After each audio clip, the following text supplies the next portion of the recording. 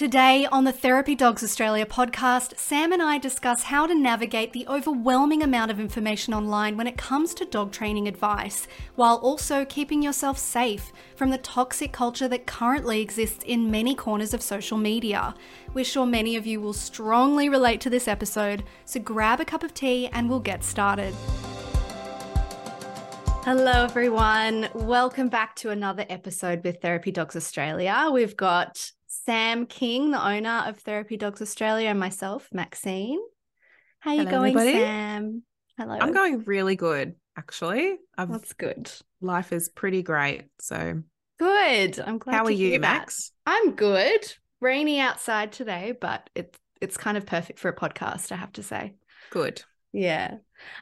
So today we wanted to touch on the topic of dog training culture online and basically listening to your gut and trying to navigate all of these different sort of conversations and tips and tricks that people are pumping onto the internet. It can be really overwhelming. When you've got a dog with some behavioral things you need to work on, or you're bringing home a new puppy and you don't know where to start, it can be really overwhelming. So we just wanted to kind of touch on that. There's a lot of things going around at the moment as well that probably makes this a good time to talk about it. Yeah, so I really wanted to touch on this today because being a psychologist, it makes me very sad and anxious for the general population with the way that the online communities are going. And I know that we all know, like keyboard warriors and, toxic environments online and stuff like that. Everyone's aware of that kind of stuff. But I wanted to touch on it because I've had these experiences in face-to-face life and also online life. And I know that a lot of us are just checking out and going, you know what, I'm not going to be a part of it. I know a lot of dog trainers are doing that. It really is having a very detrimental impact on the industry where people are choosing to not come together. It's very divisive. It's very... we don't even need to be competitive in the dog training world. And we enjoy that in the psychologist space as well. Like, psychologists don't need to be competitive with each other because we've all got work, and that's the same in the dog training world. Like, the dog training industry, the dog industry is massive. It's like one of the biggest, the pet industry is one of the biggest industries worldwide. There just is actually no need for us to be shooting each other down. But I think where people get caught up is on methodologies and ideologies where people disagree on things. And it's so easy to sprout stuff online. But who are we listening? Like, I'm really starting to become aware of influencers who put stuff online purely to get a reaction and to get their own insights up, to get their reach out and to, viral stuff and things like that, because they make money out of that or whatever, fame or whatever it is. Yes. And on that, just interjecting, the algorithm on social media often really loves controversial stuff.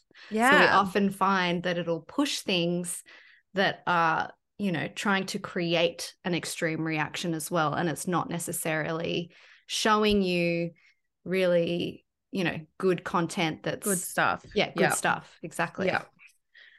I'm going to talk about the horse world as well, because I've been also seeing a bit of this in the horse world.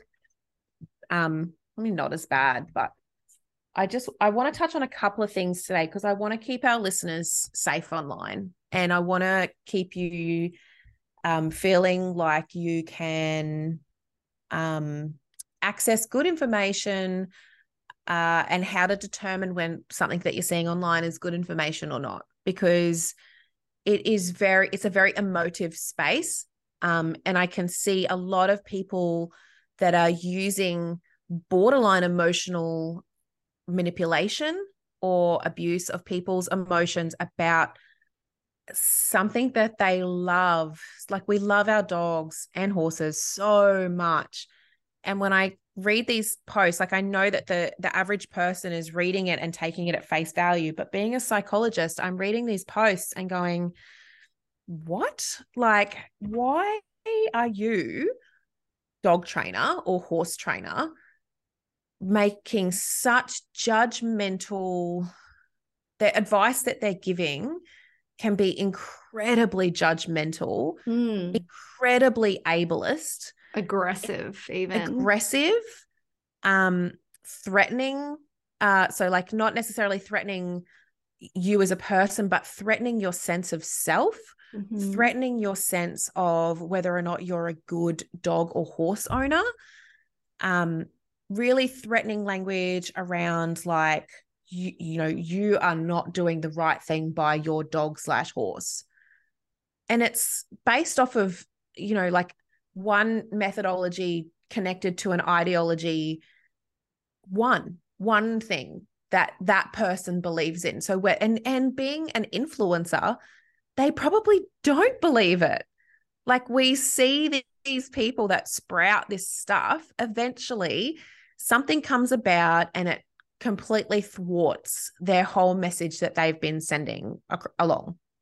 So I'm going to talk about the extreme stuff today, like extremists, and how to sort of help yourself to identify whether or not you should take this to heart, what you're reading, what you're seeing, et cetera, et cetera. Is it educational? Can you get something from it?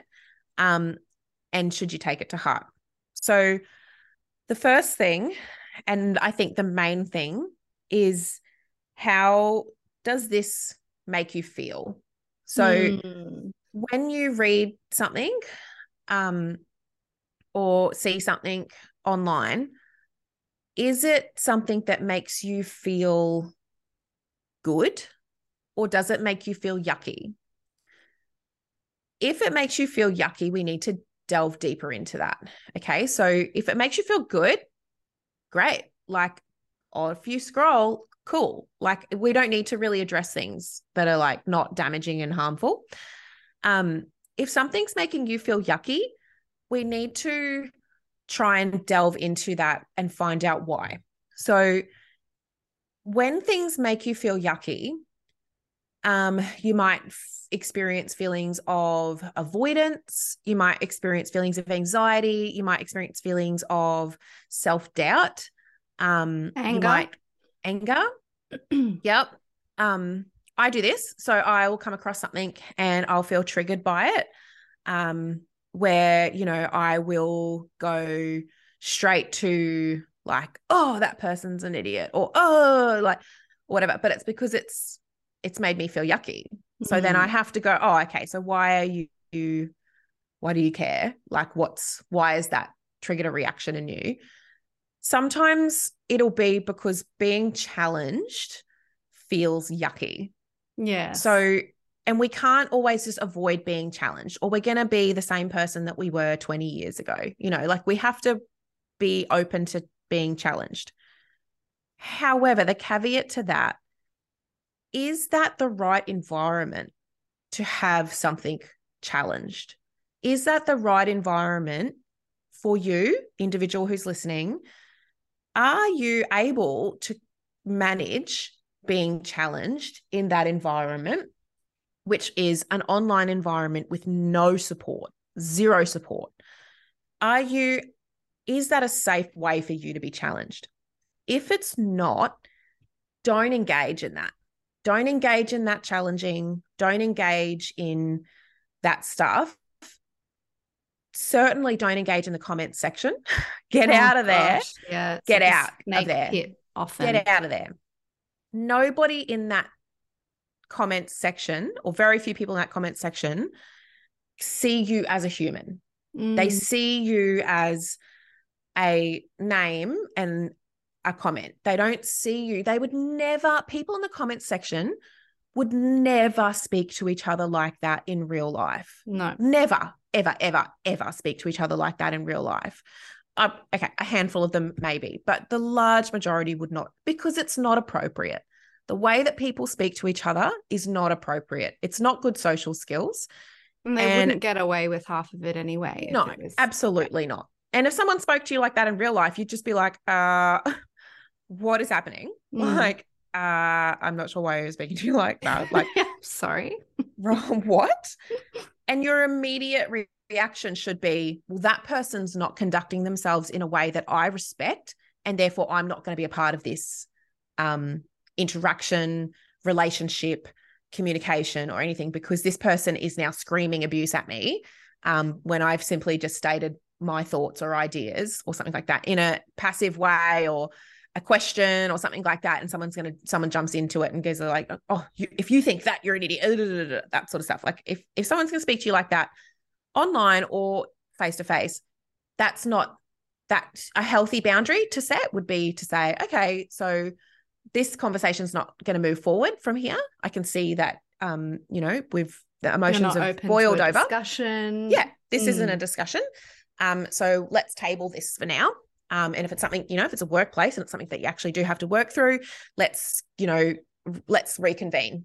Let's reconvene, and we might even get support, from a manager or something like that, and a mediator, or let's reconvene and try again later.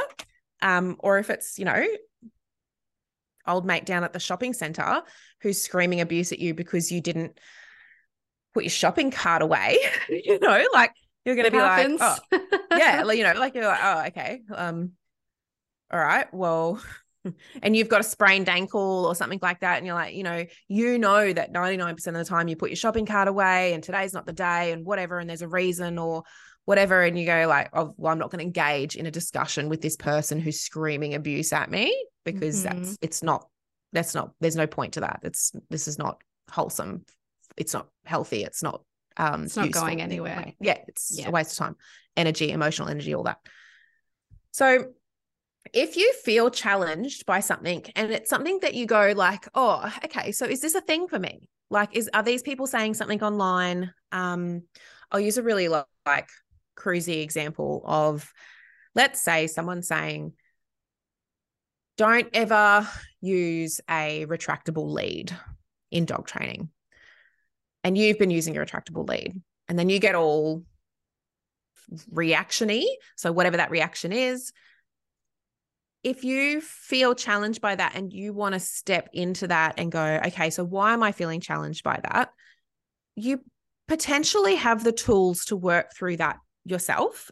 Lots of fully functional people are going to have the tools to go, okay, well, for my situation, does it apply? Does this apply? Yeah. Like, do I believe, well, if this person's saying don't use retractable leads, it causes aggression, for example. I'm just making this up. I have no idea I don't have an opinion about retractable leads, except that sometimes they can get tangled around you and you get road burn. Yes. Cut your leg off or something. But if you go like, okay, well, my little whatever dog isn't aggressive to other dogs, and I don't let them do whatever they want on the end of a 20-meter retractable lead or whatever it is, if it's not a problem for you and your dog, can you work through that and go, okay, well, this doesn't apply to me, so that's fine, and I don't need to engage in a conversation with these people about it, blah blah blah. If you're feeling challenged, like you've got a large breed dog and it is aggressive, it's reactive to other dogs or whatever, and you're using a retractable lead, and then you go, oh, shivers, like, okay, so have I done this to my dog? Like, have I caused this with my dog? Look, from a training perspective, I don't know. Maybe you have. Maybe you do need to be challenged on something at some point. Maybe you do need to be reflecting on that and asking yourself a question.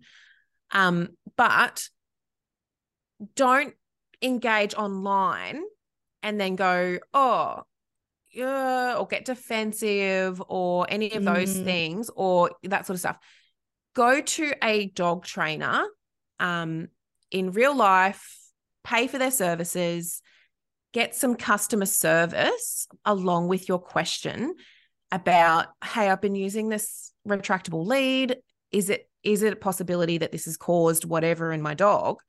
And have a real life person treat you with some bloody respect and talk you through what's happening for you and your dog. They may look at the situation and go, no, that's not, no. I would actually recommend continue using that lead because, let's try another lead and see what happens. Or that was worse or whatever. Like, please just understand this. I'm just using this as an example. Yeah. I really don't know.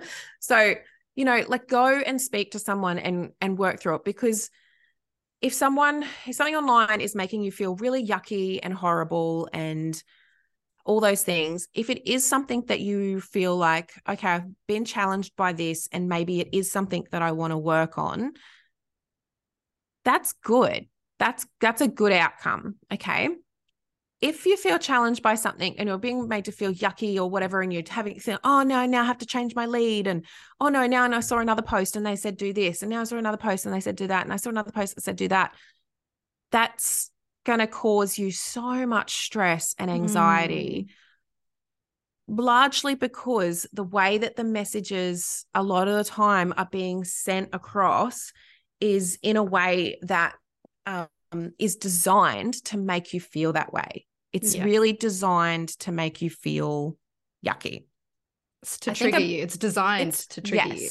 They want you in that comment section. They want you in there arguing with each other. They don't care that you can't sleep because you're so fired up about someone's abusing you online, or, they don't care about that. They turn off commenting. Like, responsible places, they'll turn off commenting when, like if it gets out of control, or they've got rules or, things like that around how to engage on the content. That's why you'll find Facebook groups are so much safer spaces than Facebook pages, where a post can go everywhere and anyone can comment on it. Groups that have got rules around how to behave online and things like that. And you get kicked out if you are mean to people and rude and disrespectful and things like that. Yes. Yeah, it is much safer generally. Yes. That's it, so I'm going to give another example that might be easier to follow, because it's something that I'm seeing all the time in the horse world. The horse world has gone incredibly very mental healthy. So there's a lot of talk about connection with horses. Great. That's been around for a good while. Fantastic. The talk has become very centered on you as a human being and what you need to bring to the table in your relationship with your horse. Spiritually stuff, regulation stuff. So, regulate yourself, that sort of stuff. These are great messages. So I will also talk to people about doing some grounding or something like that before you go in and do something with your horse, because they are so reactive to your emotional state. So, and always when your horse is reacting in a way that you don't like, or they weren't like that last time, or what is happening, something wrong, I always teach people to do a scan of themselves first and go so what are you bringing to this interaction? Let's check that first and get that right, so that we can make sure that we're not triggering that in the horse's reaction, blah, blah, blah. When you're watching some of these horse training pages, I've had to unfollow some, because while I actually agree with the stuff that they're saying in a large portion of what they're saying, the way that they're saying it is incredibly attacking towards the horse owner. People generally don't walk around life purposely dysregulated, purposely frustrated, purposely anxious, purposely fearful of their horse. Yeah. People aren't walking around stuff you, horse, I've got all this shit and I'm not doing anything about it, and you just need to shut up and be ridden. Yeah, often it can be quite unconscious. Absolutely. You have to check in later and go, oh my God, that's what I was feeling. I didn't even realize it at the time. Yeah. Absolutely. So when these trainers are expressing their views and their information in a way it's very targeted at the human, as you need to, and if you're not doing this, you're not honoring the horse. Whoa, okay. Everybody just relax for a second. You're speaking to human beings who are on a journey. Like, these people, like I said, they're not walking around like, I hope I dysregulate my horse today because I want to get kicked in the friggin' face. Exactly. Like, what? I hope I make my horse dysregulated today so that he bolts off or spooks and bucks and I eat absolute shit on the ground and break my collarbone. Like, what? When we're expressing this information to people, I think we have lost focus of the human. Yes. We're focusing just on the horse's experience or just on the dog's experience. But there's another person involved in that relationship, and it is a human being who loves that animal. They love that animal and they want to do the right thing by that animal. Some people are not ever going to be regulated to the extent that these horse people expect for them around, they're not ever going to be free of anxiety. They're not ever going to be whatever it is, this, pie in the sky idea that you're sharing about these perfect human beings. They're the only ones that are allowed to interact with horses and dogs. Like, okay, settle down for starters. Both species are actually incredibly forgiving. So calm down. And let's look at these situations as individual situations. And let's look at the fact that there's a human being involved here who goes to work every day, or what it goes without things every day, so that they can feed and vet this animal. Yeah. So because they putting your love own it. mask on first is important. That's it. And so I think expressing these ideas, and I'm looking at it going, okay, so there's horse trainers running around sprouting all of these very counseling, psychology-based ideas. And I imagine, I don't know what they think, but I would imagine that they're thinking, like, I'm just adding so much to this space here because look at how much I'm like addressing the human, and I'm like, making things better for horses or dogs or whatever. One key thing, anyone that is a counselor or a psychologist or in the mental health space or whatever, we're all looking at you going, you've really displayed that you've got zero knowledge.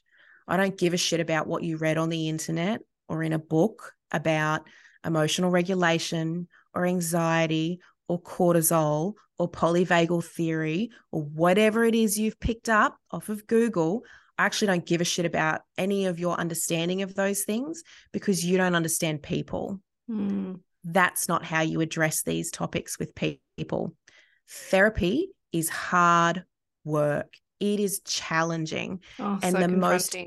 So confronting. The most important job of a therapist is to hold the space for the client.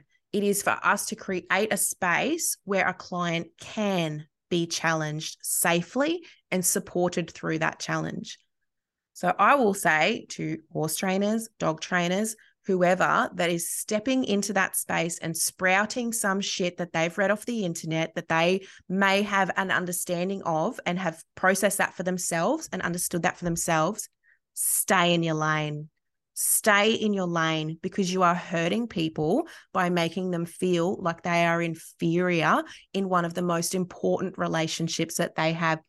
In fact, in many cases, the most important relationship that they have is with that animal that they love within an inch of its bloody life, that they dedicate everything to. And you're on the internet trying to get your likes and your follows and all that sort of shit that no one cares, mate. It doesn't matter. No, it doesn't matter. But these are genuine people. The people that are following your pages, your audience, they're the ones who are trying to do the right thing. why would they be following your page?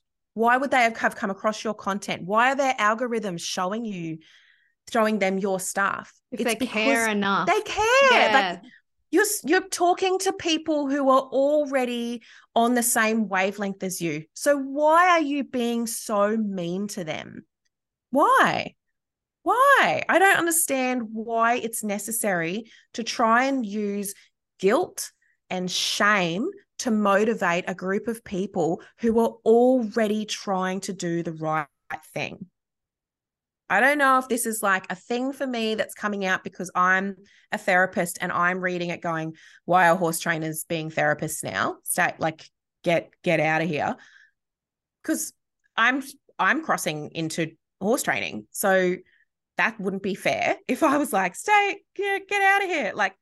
But because I'm crossing into their world. So, okay, there's a lot of crossover. There's a lot of therapeutic potential and outcomes in working through these relationships that we have with animals, horses, dogs, whatever it is. That's why animal assisted therapy is a thing. That's why it's such a cool thing. However, if you're not educated in holding the space for a human being and like that kind of therapeutic advice, it's not general. It's not general advice that you can just put on the internet and then everyone's like, oh, okay, well, I better do X. It's not like sleep hygiene or, nutrition, drink water, exercise. Like that stuff everything's suited to social media for that very reason. Yeah. There is general advice on self-care and things like that. And then there's stuff that's more specific and tailored to the person. I really feel upset by seeing people use the relationship that someone has with their animal, dog or horse, and using guilt and shame in that relationship to say that the owner's not doing a good enough job when the owner maybe doesn't have the skills required to be able to do what you're sprouting that they should be doing. So those skills might be things like they might have mental health conditions where they can't just go outside, read that post and then just go outside and be a different person for their horse or dog. I think it's a great motivator. I think I always think about, I want to be the best person that I can for my dogs. I want to be the best I can for my horses. That's why I pay trainers to teach me how to do that stuff. I've spent a lot of time working, paying for and learning off of dog trainers and horse trainers, a lot of time. So that's cool. And I'm on my own journey and I've made I get heaps of therapeutic outcomes from working with my animals, heaps. And I, challenge myself on those things and that sort of stuff, but I've got the skills to do that. I have a degree in psychology and I've been a psychologist for over 10 years. So I have got some skills, some tools that I can use, but also I've got support. And dog training as well. Don't discount that as well. Yeah. Mm-hmm. Yeah, exactly. So, if you're in the right environment and the right situation and you can work through that stuff, great. So I'm not saying for these horse and dog trainers to not suggest these things online. I think it's good if it's posed in a way that's making you just ask that question. But there is also a responsibility to know that you're posing these questions to people that you have no knowledge on what's going on in their lives. And you're shutting them down. So you're using guilt and shame and things like that. It's going to create avoidance in people and it's going to slow their own process down. Those things you don't slow want the to process create down. a negative association to things like dog training, horse training, whatever this person's following this influencer for. Because if you're targeting them and triggering them and not taking responsibility for that, then they might, they'll retract and maybe not want to deal with it at all. Exactly. They could have just felt safe to ask the questions. Exactly. So so for our listeners, if you're like, okay, what do I do now that Sam, you're all fired up about this. So what do I do? Okay. if you're reading a post and someone's saying you need to X, Y, Z, you're not doing you're not doing enough. You're not, if you're feeling those feelings of like, oh gosh, like, oh my goodness, I think those posts are better written by people talking about their own journey. So, Fern, who's the Brumby that we've got in foster at the moment, I was talking on our White Hearts Instagram about how she's requires patience and I hate patience. So she's a real issue at the moment in terms of, because I'm a corner cutter. I'm cutting corners. I've cut heaps of corners with that Brumby, and I've gotten away with it because she's a really cool horse. But I am feeling like I've cut some bloody corners here. Like it's eventually it's going to catch up with me. I trimmed her back feet the first time I picked them up. So like trimming horses' feet is you get these big nippers and you cut it off and then you rasp it. Was that that wasn't the first time she'd ever had it done, or was it? Yeah. So that's the first time she's ever had her back feet picked up. And I trimmed them. So like horse people who are ever listening will be like, what are you doing? But she was so cool about it, you know? And so I understand that I've taken advantage of Fern being cool about stuff by not being very patient. I should have picked her feet up a number of times on different days and, you know, blah, blah, blah, and not just trim them straight away. That would have been probably what people would say would be honoring the horse. Another group of people would be like, whatever, like she's trim them. Like, you know, who cares? Whatever. So there'll be different opinions out there. But what matters is my opinion. So my opinion of myself.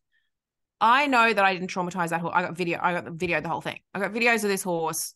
She's sweet, right? She's all good. She's not worried about me trimming her back feet. The disconnect or the incongruence that I have is that I am aware that I don't have the patience to pick up her feet a number of times. Yeah. I can't be bothered. Okay. So I just can't be bothered. So I'm aware of that. And so for me, Fern doesn't care. She doesn't know any different. She doesn't know what horse training opinions are. She's just a horse. She's literally out of the wild. She's got no idea. I'm her first handler. She has no idea. She doesn't care. Is she getting on with her life? Yeah, she's great. Did she care? No, she's fine. But for me, I'm like, yeah. So that combined with, you know, like I took her out of the round yard and her first leading lesson, she was literally like put onto a stock crate, unloaded off the stock crate into the round yard, did a couple of catching lessons with her, but no leading. And then it got really hot. And so I decided to catch her and lead her down to another paddock for her first leading lesson, which is insanity. It was all within boundary fencing. Yeah. You know, like worst case. But you know, she got away from me at one point and ran off. And I was like, uh-oh, because all the other horses ran up the flipping paddock. But then she, you know, caught her again, walked her down, got in the paddock, sweet. It was all good. So, but I'm very aware that's not how you do. And I was by myself. So I didn't have a flag or I didn't have anyone to help. Very aware that's not really how you do that. But it was hot and I didn't want her in the round yard. And also I can't be bothered. Like I'm not in patience for this. I don't have patience for that. Catching her in the big paddock. So now she's in a big, massive paddock. You know, we should be doing XYZ, you know, but I don't have the patience for that. I'm just going to catch it. So, you know, there's all this stuff that I'm like, oh God, like I really have to work on my patience because I'm acknowledging for myself, I don't have the patience. But I want to have the patience. If you are, you know, thinking like hearing that story and being like, who cares? If it works, it works. Absolutely. And that's been my attitude. Like, she's fine. She's good. It's working so far. I'm not upset about anything with Fern. She's an absolute legend. But I am aware that if this was a different Brumby, I wouldn't be getting away with this. So and then that would annoy me a lot because I'm really enjoying that she's just really letting me get away with this stuff. And I've been able to cut heaps of corners. It's great. So she's just a legend. So, but I know that I have to address that patience thing in myself because it is a thing for me. Very ADHD, like patience for me is an issue. So I have an opportunity to try and address that, da, da, da, da. So I'm a reasonably high functioning human being. And I have enough tools and knowledge and skills and information to be able to reflect on that for myself. And I loved, that's my thing about having horses and dogs and all that sort of stuff, is I love self-reflection. I'm obsessed with building insight. I'm obsessed with all those things. You film a lot of things too, which helps that habit. Yeah. Yes. Yep. Yep. And I share, this is my journey with this horse. Okay. I'm not on there like, you guys need to have more patience. You need to blah, blah, blah, blah, blah. If you don't have patience, you're not honoring the horse. Whinge about what everybody else should be doing.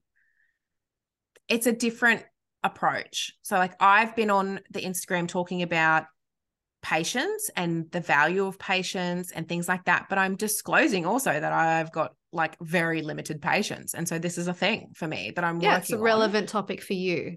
Yeah, for me, not me jumping on there and going, everyone who has a horse is an idiot if they don't have patience, like blah, blah, blah, blah, whinge. And you probably find, like, so let's fast forward in 12 months or however long it takes me to develop patience into the future. And let's say I've conquered this battle for myself, right? And I'm an incredibly patient person. Maybe it's 5 years in the future. Don't know. But once I've conquered that, that's also not the time to jump online and be like, patience is so necessary. If you don't have patience, and I think you'll find that a lot of the people who are sprouting stuff, they've been on that journey themselves. And that's how they have this information, because they've figured it out along the way, whether it's through working with their clients that they train or for themselves. A lot of the time it'll be for themselves. And they've gotten to that point and they're trying to share stuff, but they're sharing it in such a way that is so incredibly ostracizing and judgmental and all this stuff. And ignoring their journey, where they would have made all those mistakes that they're now attacking other people for making.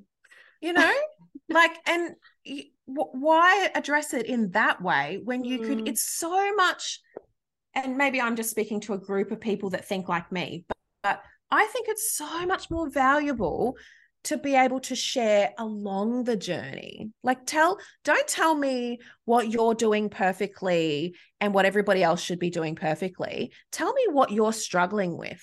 Tell me that. What are you doing right now that you're not happy with? It's more relatable, what is that? Honest. Because it's not nothing. Because if it is nothing, that means you've told me that you're a perfect person, which means I might as well unfollow you now, because you're a dead set idiot. If you think you're a perfect person, you're an idiot. I'll give you another example.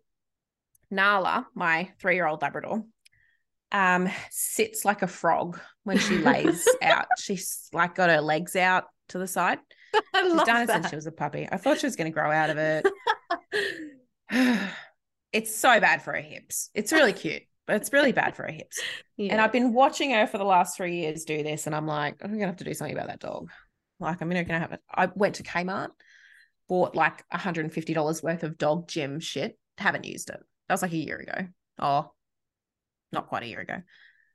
Haven't used it. Started setting it up. Didn't use it. I actually know how to help her with that.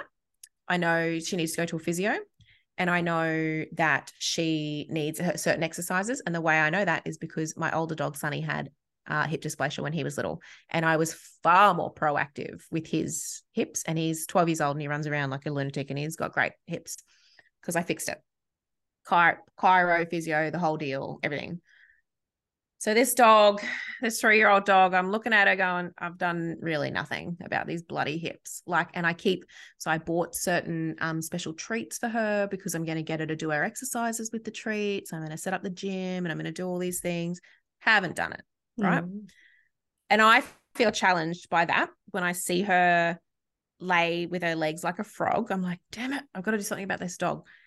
And then last week, I was getting her to do these exercises and her whole back is twinging, like it spasms when they, so if that's you don't a good know, sign? It's a bad sign. A bad sign. So her back shouldn't be spasming like from, being touched or sitting and stuff like that. Oh, It's just okay. it's like general. a tight muscle thing. Yeah. Okay. Yeah. And so I'm like looking at it going, oh my God, like she's spasming. I know I need to book a physio and blah, blah, blah, blah, but I work, full-time, big hours. When am I going to be able to do that? Da, da, da, da, da. Anyway, we got a chiro. I got a chiro out for one of the horses last week. And while he was here, I was like, it started raining. And he was like, oh, my clients are canceling because of the rain. And I was like, oh, do you do dogs? And he was like, yeah. And I was like, oh, well, if you've had cancellations, do you want to look at my dog? He looks at the dog and I'm like, yeah, so I've been doing some exercises with her. I've done like hardly anything. And I'm like, and he gave her an adjustment and he also was like, so she's spasming a fair bit. And I was like, oh, yeah.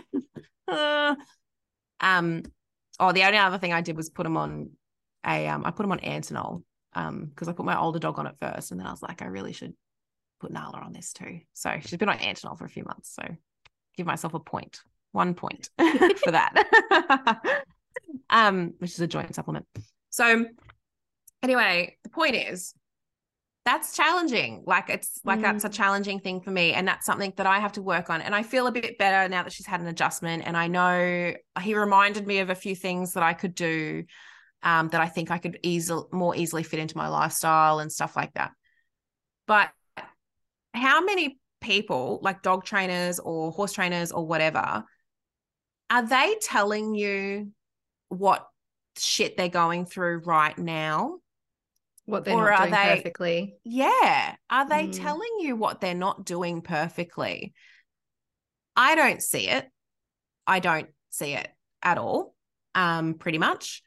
I don't think that people have to share a struggle while they're in a struggle, because that's very hard to do. But if you're not willing to share a struggle right on the opposite side of it, so once you get to, so that's easier for me to share about Nala because she did see a chiropractor last week. So I feel a bit better about the situation. So that's easier for me to share that. Whereas if we had this conversation last week before that, that would have been harder for me to say, so I can see that my dog's hips are not great and I've done nothing about it. So when you're sharing something like that, you don't have to over disclose. That's my favorite thing to do in the world is over disclose. You don't have to over disclose something when you're in the midst of it. So I'm like that, like, relationship breakups and stuff like that. Like you don't have to talk about that in the midst of it. Sometimes it's easier to talk about those things once you feel a bit more capable of handling. Yeah, you've processed it. You've processed it a bit, that's fine. But are you talking about this shit at all? Because if you're not, you better not be online telling other people what they should and shouldn't be doing with their goddamn life. Because if you're not sharing your struggle, if you're not talking about you've got sweet FA right to talk about anybody else. So go and delete all your history posts. I know that the people that I'm talking to aren't listening to this. I know that for a fact. Like maybe they are. If you are, go back and delete that shit or start disclosing some stuff now, some real stuff that's going to help people understand that you're not perfect. You're not perfect. Your horse doesn't need you to be perfect. Your dog doesn't need you to be perfect. They need you to love them and look after them and try hard to be good to them and understand them and learn to communicate with them and things like that. All trainers get upset. If I see someone using terrible timing with their horse and the horse is confused and frustrated, that's hard. Like it's hard for me to watch that. But who the hell am I to be like, you aren't good enough to own a horse? Like maybe they've got motor planning issues, coordination issues. Maybe they've got a neurological thing that, the messages don't get sent as fast. Like settle down. Let's talk to this person about their experience. And sometimes we can change equipment Sometimes we can change the task. So we might explain like, okay, so this horse doesn't understand this because we're doing it that way. And it's confusing for them and and safely talk about that, the handling. Let's simplify it. Or let's, do XYZ to make it the message clearer, like blah, blah, blah. Yes, challenge people. If you're a trainer and you're working with an individual person, yes, challenge them. Don't just let them, do the wrong thing forever. If it's an actual issue, whether it's a welfare issue or whatever, it's a danger issue because the animal's frustrated. Like I know that a lot of dog owners can accidentally cause reactivity in their dogs because of their leash handling skills. Absolutely. That happens all the time. And dog trainers know that. We know that happens all the time. Let's address it on an individual level. Why is the leash handling like that? How can we make this situation different and better for everybody involved, given that there might be, this human being might have some kind of ceiling to what they can do in regards to leash handling. So let's look at that. Let's look at things on an individual level rather than posting things online and telling people that they're a terrible dog owner, making them feel guilty, making them feel shame, making them feel like they're doing the wrong thing by their horses, whatever it is. This toxic conversation that's happening online. There was one lady who posted, we tell our dogs no. So anyone who's trained with us knows that. We use the word no when we train our dogs. Ridiculous that I have to even say it like that, but apparently it's a big deal. We haven't moved away from it. I've got reasons why. If you're that interested, you can contact me. It'll take me a minute to explain it, and I can't be bothered right now. I don't have the patience. However, she's posted some meme saying like, if you tell your dog no, basically you're building frustration in them and it causes stress and blah, blah, blah, blah. And I commented on that because I was triggered by that, which I normally don't get engaged. This would be about a month ago now. And I was pissed, right? Because I tell my dogs no all the time. But I thought, okay, the way to address this is to speak to this lady directly and say, hey, I would really welcome you to come and see my dogs. I would really welcome you to my home. And I would invite you, I've got spare rooms. I would invite you to stay for a week or a weekend, whatever suits your schedule, and for you to live with these dogs.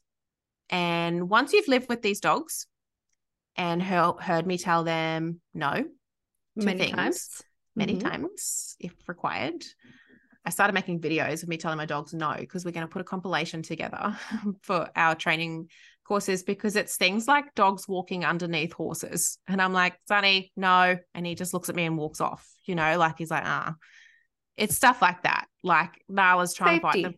It's, walking through, I saw a snake in the paddock and Nala was walking through the paddock with me and I'd tell her to stop where she was. So I could go and get a photo of the snake so I could ID it. It was a tree snake. Thank goodness. Things like that, like you need to stay back there, okay? Because I'm going through here now, like stuff like that. And I tried to give some examples, and obviously that in the comment section of the post, obviously that went pear-shaped, as it does. So, lesson learned. Again, it's been a while since I've been in a comment section, and it'll be another hot minute before I'm ever in a comment section again. It just explodes no matter what you say. It doesn't matter. It doesn't matter. Really and matter also, these people aren't people. So the people are commenting. And I'm saying, okay, so I also extend the invitation to you. So I chose not to engage in the back and forth about whether or not you should tell your dog no. And so a lot of people are saying things like, so I'm like, well, if my dogs bite the tires on my ride on mower, I tell them no. And they're like, well, that should be managed differently. The dogs haven't been prepared enough for that situation. And I'm like, well, okay, maybe. I can't be bothered preparing them for that situation. I'm a busy person. It's easier for when I first start the mower and they lose their goddamn minds and they bark and then Nala bites the tire and I say, Nala, no. And then she stops doing that. And then all three of them run off like idiots and run around in circles the whole time that I'm doing anything on the mower. This literally happened this morning. Two of them are in the damn wrestling. One of them's got a toy running around in circles because they're just so excited by the mower. They love it. I want them to have that fun because look at them. They're having fun and they're exercising. Great. I don't want them to bark at me and bite the mower tires. So when I turn the mower on, I say no. I don't want to dull them down to them. Whatever. Like they're having fun. Look at them. They're having a great time. I've got that many videos of the dogs acting like idiots, you know, just having the best time. That I enjoy that they're enjoying themselves. So whatever. It's not a problem. I just say no, don't bite the tire. And she stops biting the tire. Like, or doesn't. She's not sitting around thinking about the fact you said no. She's gone off and kept herself busy in the dam. Yeah, exactly. She looks at me and then runs off and then goes and grabs a toy or jumps on her brother. And then, you know, the dogs are filthy today because the water's gone down in the dam. Oh my God. Muddy. They're in the dam. Like it's just covered in mud. They're outside at the moment. Oh God. I'm going to have to bath them. So annoying. But anyway, they had a great time. But so I was like, I'm not going to argue with these people. So every person that commented and was like, you're a horrible person for saying no to your dogs. I was like, so, you know, you're also welcome to drop in anytime. Come and meet my dogs. Come and meet my dogs. Come and meet my dogs. Not one person took me up on the offer. The lady who posted the thing never replied to my comment, but she replied to like most of the other comments. I DM'd her as well, and said, you know, I just wanted to let you know I am genuine about that. I am actually genuine about, you know, if you want to come and see my dogs, you know, and see how we live. Like we live on 10 acres. There's horses.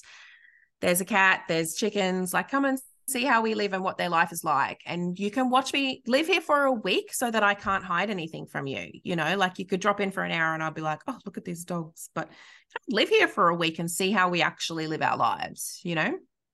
Then tell me that telling them no is causing frustration and stress and all these things. No reply. And it really, like, I posted in one of my dog training groups about it.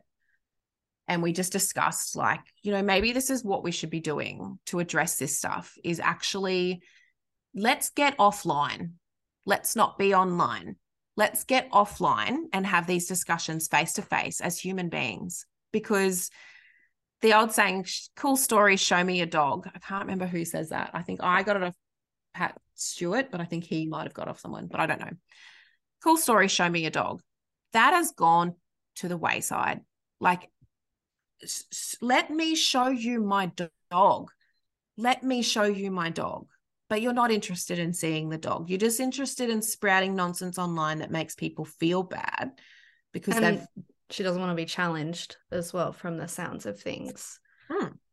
You know, like she was quite happy to message back to other people that were saying, I don't agree with this.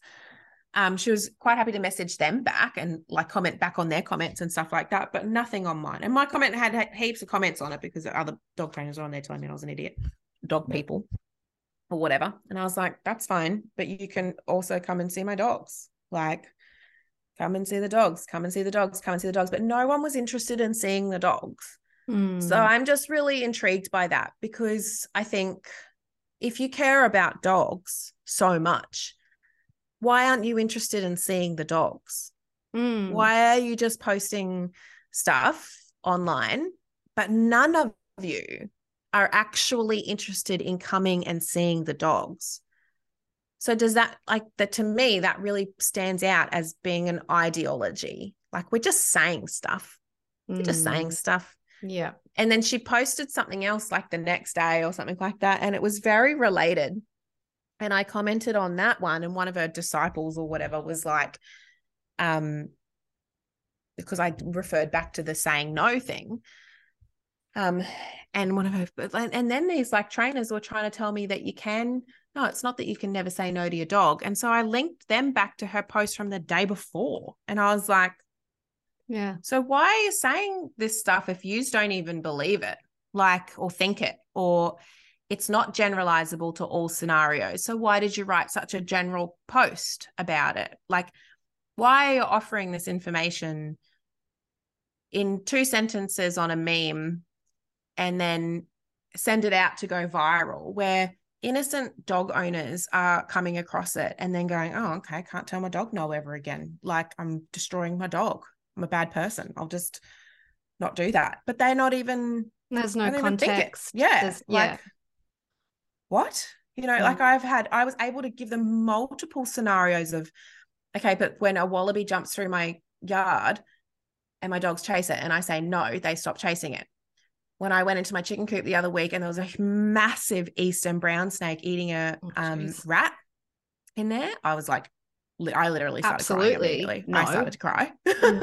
I rang my partner and started to cry immediately because I've never seen an eastern brown before, and it finally happened. And it was in my chicken coop, which is right in my barn, and I was like, everything I love is going to die from this snake. So, you know, in those situations, I have to say to my dogs, no, like you can't come in here. They go in the chicken coop all the time. Like they love it in there. They eat chicken poo. They love it. They steal the eggs. They do whatever they want in there. They just love it. Great. Normally, but today it's a no. Like I was giving all these examples of why there are times when I have to tell my dogs the no. Unexpected and safety seems to come to mind the most. Just stuff, man. Like, well, this is a brand new Brumby that we just brought home and she's not used to your nonsense. So don't run around behind her and, you know, whatever, blah, blah, blah. That dogs don't know it's a different horse. Like, you know, the other horses, their dog broke. So they're like, whatever, these dogs are fine, you know, which is great. Everyone lives together happily, but she's new. So just, can you get out of her feed bowl, please? Get out of it. No, move. You know, stuff like that. But I was able to give all these examples and they couldn't, there was no reconciliation, or like there was some stuff that was okay to say no, but a lot of it was like, well, your dogs haven't been set up correctly if they're chasing wallabies. I'm like, what do you want me to do? Lock them inside all day? Like, who cares if they chase a wallaby? When does it get to the point too where your dog is set up? Because from anyone 100%. living on this planet, things happen that you're just not prepared for. It doesn't matter how much, you know, you do to keep yourself and the people you love safe. Things just happen where you're like, things happen. Yeah, didn't see that car. I'm glad I stepped back in time, or someone, like, things happen. Exactly. And they were very blamey. They were very blamey on like, well, you haven't set your dogs up correctly. But I don't understand that because the things that happen around here are new and different all the time. But you kept them safe. The way to set them up correctly is to teach them that no means cease and desist. And they know that.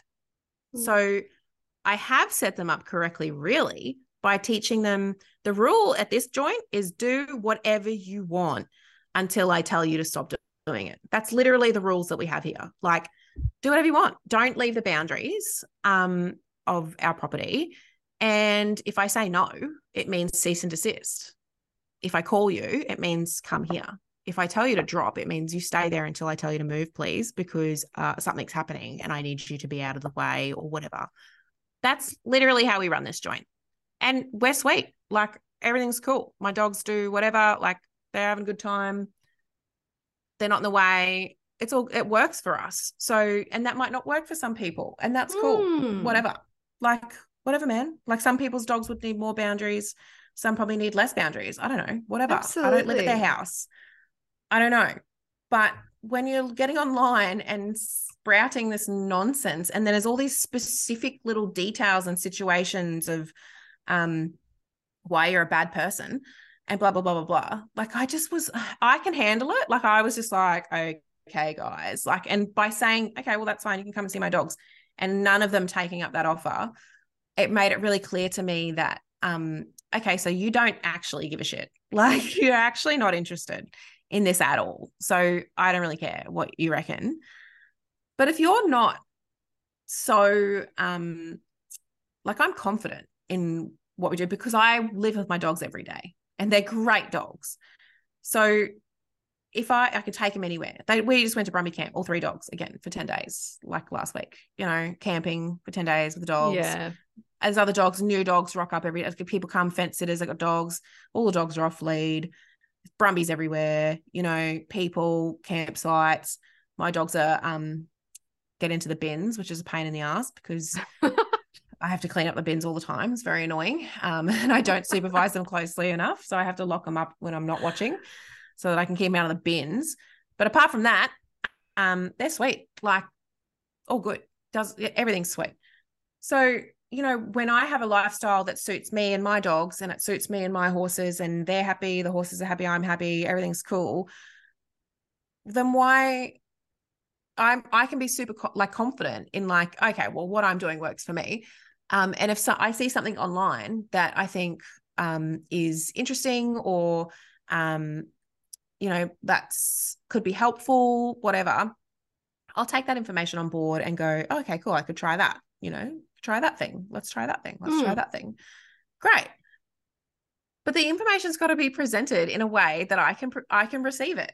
Like it's got to be presented in a way that's not using guilt and shame and all those negative things of you're not doing the right thing and blah, blah, blah, blah, blah.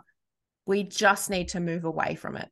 And I think, it's probably not going to happen in the online environment. And I understand that. And I'm willing to accept that, it's too far gone. I'm willing to accept that.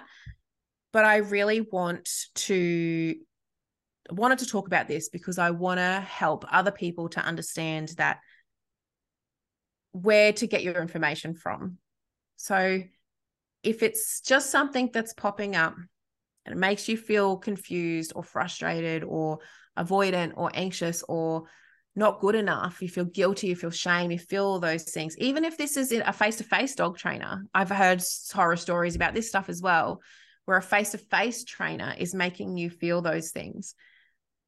It doesn't matter that they're a dog trainer or a horse trainer. Their job is to train you. Absolutely. That's the key. If they can't present their information to you, whether they're right or wrong in their information, if they can't present their information to you in a way that makes you feel like a human being that deserves some flippin' respect, and the communication is respectful and kind and it makes sense and it's delivered well, that sort of stuff. If that's not happening, say goodbye, whether it's online content or it's a face-to-face trainer or whatever it is. Anyone who is making you feel like you're not a good person, you're not good enough, or you're not doing enough, all that stuff. If it's someone that you've built a relationship with and they've felt like it's time to challenge you, great, and take that on board. But if you've just started a relationship, so you're attending classes, I had a dog trainer way back 12 years ago who was horrible for it. She used to make everybody feel, if she didn't like you when your dog rocked up to class, she'd say, oh, what's wrong with Sunny? He looks stressed. Because that was her main thing of like, you weren't like, stress was like the enemy for dogs. And if your dog was ever stressed, it was like, oh, your poor dog is stressed. Okay. All right. We'll settle down.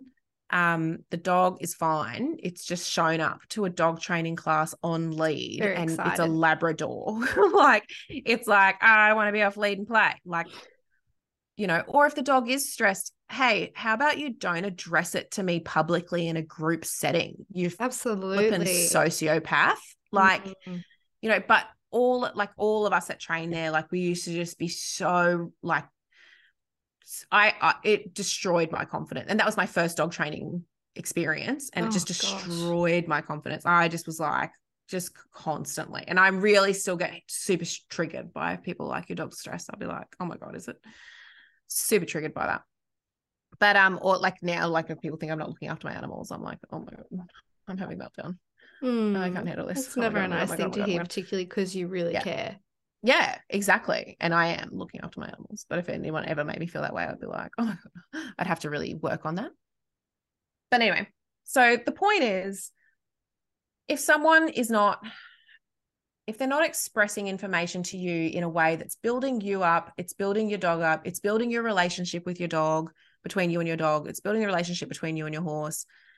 If it's not being presented in that way, and if this trainer is not taking into account you as a person, you as an individual, your situation, your individual situation, if they're not taking that into account, side note, if you've got a therapist that's doing this as well, get out.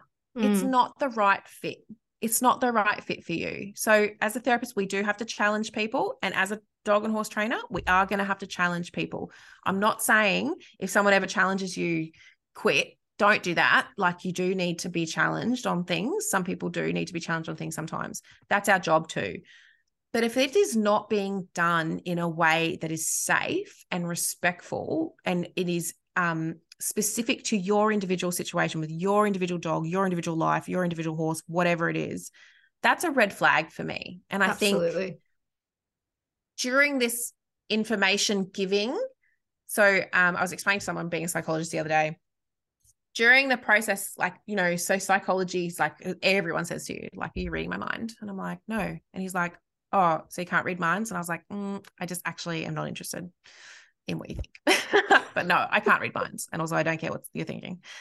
So when you're a psychologist, like the psychology that I do, it's very like problem solving. So like I ask a lot of questions and we try and problem solve things and figure things out, and like a lot of detective work sort of stuff. And to do that, like I really love that style, because to do that, it's very, very person-centered. So it's very, very about you and your situation and what you want, and also what your strengths are and what your limitations are. And, you know, like it's very, very individualized process.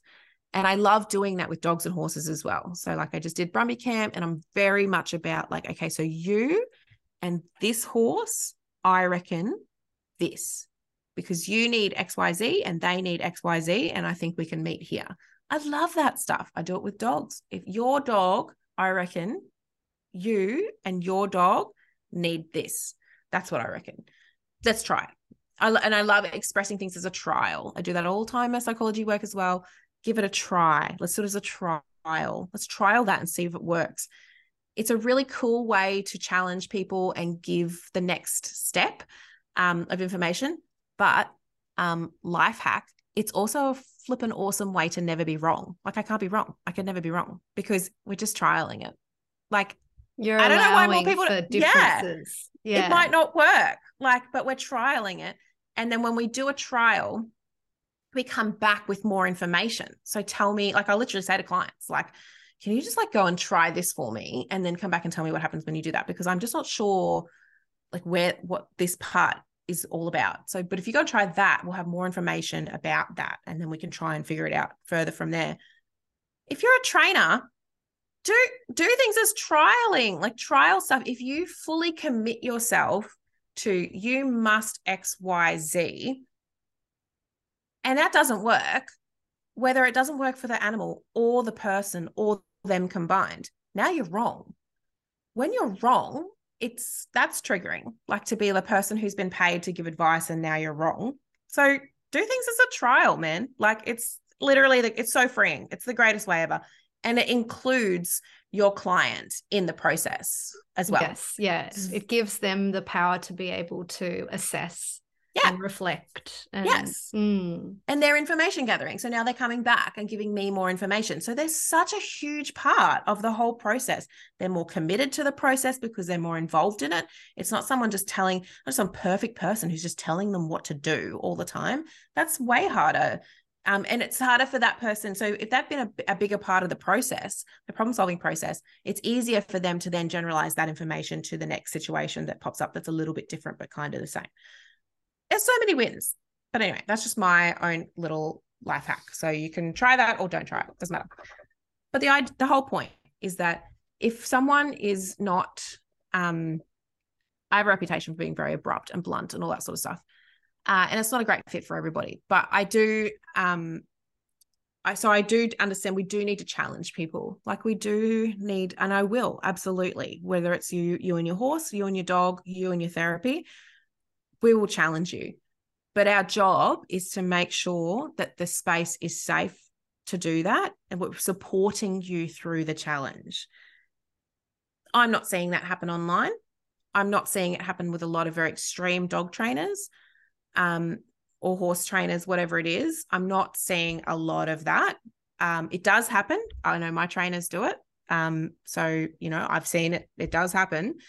But I just want people to be more aware of how to keep yourself safe and happy in the space and not buying too much into people who are not considering you as the person in this relationship. I don't want these dog and horse and whatever animal relationships to be so one-sided that it doesn't matter who you as the person are. All that matters is this horse, whatever, and this dog, whatever. You won't ever get things right, or you won't ever get things better, or whatever it is, if you haven't been taken into account in the equation. You Absolutely. are an individual. Of course. Big time. So I'm pretty passionate about that. I think it's really important. One of the things that I noticed as well, so the dog industry, like how that's like, okay, so I was trying to show people my dog. They're like, no, we're not interested. They didn't say that, they just ignored me. But I went to a cult start on the weekend with my good friend and one of my horse trainers, Tamara Janice from TJ Equine. And I was there as her strapper. She was a part of the cult start. It's a competition where, shouldn't be a competition, but it is. It's a competition where you get 3 horses that are ready to be started under saddle, 3 trainers. There's 3 round yards. There's, round yards that they put horses in and train them. Audience of people. It was live streamed online because the horses were auctioned at the end of the comp. Anyway, I'd love to see that with dog trainers. That would be really interesting. There's nowhere to hide. And the whole idea of it is you're demonstrating your methods. And that's the whole, like, they still have a winner because the crowd wants a winner and blah, blah, blah. But the whole point of it, so the trainers are mic'd up. And during the process, they're like saying to the trainers, okay, so what are you doing now? And why do you do that? And so the trainers are explaining their training program that they use to start young horses. And it was so good. And so there's so much more sharing of information. I learned heaps. There's things that I saw that I was like, I don't love that. I like Tomorrow's way better. But there was other things so one guy was using a barrel. So he gets him going in the round yard. Then he puts a barrel in the middle. So it gets him comfortable. But then when he goes out into the arena and the horse is being ridden out there and the horse might get a little bit nervous or insecure or whatever, he goes back to the barrel that he's now moved into the arena. So the horse goes like, oh, okay, I know this. I just go around the barrel. Okay. Oh, whew, okay. And I was like, oh, what a great idea. That's a great idea, Cool. Yeah. And I was reflecting on it and I was like, dog trainers do not do that. Could you imagine? No. Like that would be really interesting to watch, because then it would also be a way to open discussions where it's structured. Yeah. We need more structured discussions rather than just every comment man section for themselves. Yeah. Whoever's got the most followers just wins, because their disciple army just jumps online and it's like, attack, Exactly. Savages. Far out. I was thinking, man, and that happens in the horse world too. It is the thing that happens. Horses are a different animal to dogs. It's easier to get 3 2-year-old horses that have had no handling. You're not going to get 3 2-year-old dogs that have had no handling and be like, show us what you do, trainer. It doesn't work. Yes, you got to take into consideration a few different things. That's it. That's why you can do it with horses. But I just was very aware that we just don't train dogs. We don't swap methods that way. Given also how many people have dogs, it's interesting that it's not, common practice to be openly discussing this in a structured way, respectfully, that people can, look in on and learn and take tips from and go, oh, I recognize that in my dog. And that would probably work really well. Yeah. And I've said this a few times before, but when people get horses, they often get advice, information, trainers, whatever involved. When people get dogs, they just wing it. They're just winging it. And we think dogs are more domesticated than what they really are. That's why we have such a high bite rate. Mm-hmm. We've got a real problem in Australia with not understanding dog body attacks. language and basic things too. Yeah. That would help. Yeah. So I just think it would be really interesting if we were more, if we shared information in a better way. Talk about your own stuff. If you're out there posting information about what everyone else should be doing, talk about your own stuff. show us your dog. If you want to be online, maybe look at Facebook groups or places that are more regulated. And then, always get in touch with a trainer that can assess your dog. If you're training with a trainer or you're taking advice from trainers, look at their dogs. Look at their dogs. Do you like their dogs? Do they show you their dogs? Do they have happy, well-adjusted dogs? You know, because they should. I know some trainers won't have like all of their dogs that way because they've taken on rescues or difficult cases or whatever. But generally speaking, their dog, they trained their dog. So if they're training your dog, they trained their dog. So if you don't want your dog to be like their dog, don't use them as a trainer. You know, that's how it works in the horse world. Horse trainers go out and they compete. They go and do dressage competitions, trail stuff, endurance things. They go and compete in these, and they display their skill. And you see them and they wear their shirts, you see them out and about and all that sort of stuff. And then you go, so one of the ladies that was there at this Colt Start thing, it was a camp draft as well. Mate, unreal. She's a legend, Leah Reid. So I'd never heard of her before. She's competed on a number of horses. Some people they take 20 horses to these things. Competes on a number of horses. We only watched this one class. I must have seen her ride 4 horses. Unbelievable. Like the consistency that she had. The horses were great. She had great runs. Excellent. She won first, second, and fourth in that class. She's a horse trainer. The reason she's out there for the love of it, but also because she's displaying, this is what I produce. We don't really do a lot of that in the dog world. No, we don't. You know, like we don't do heaps of that. Like, this is what I produce, you know, like, and so you can choose your camp drafting horse trainer from a camp draft because the trainers are out there camp drafting on their horses or their client horses, you know, so you can be like, oh, look at what they, you know, look at how they ride, you know, do you like their riding style, et cetera, et cetera, et cetera. I just think it's a thing that we forget about and we miss in the dog world, where if you're going to a dog training place, lots of dog trainers have got their dogs there. Lots of them have got their dogs there. That's why I'm saying, look at their dogs. If they don't have their dogs there, where are they? Is there a reason they're not there? Some of them might be senior or whatever. But if their dogs are there and their dogs are great and their dogs are, you know, you'd like your dogs to be like that, great. Fantastic. That seems like a good idea to take advice from that person. If you get there and there's no dogs there and, you know, only one trainer's got a dog or whatever, or, you know, and they're just sort of, you're not getting a good vibe and they're not listening to you and, you know, all that stuff, then maybe move on. Maybe find another trainer and see if you can find a better fit. It's just like anything, it's got to be a good fit. Yeah. Yeah. Just really basic things where you can kind of sift through the sea of information. Yeah.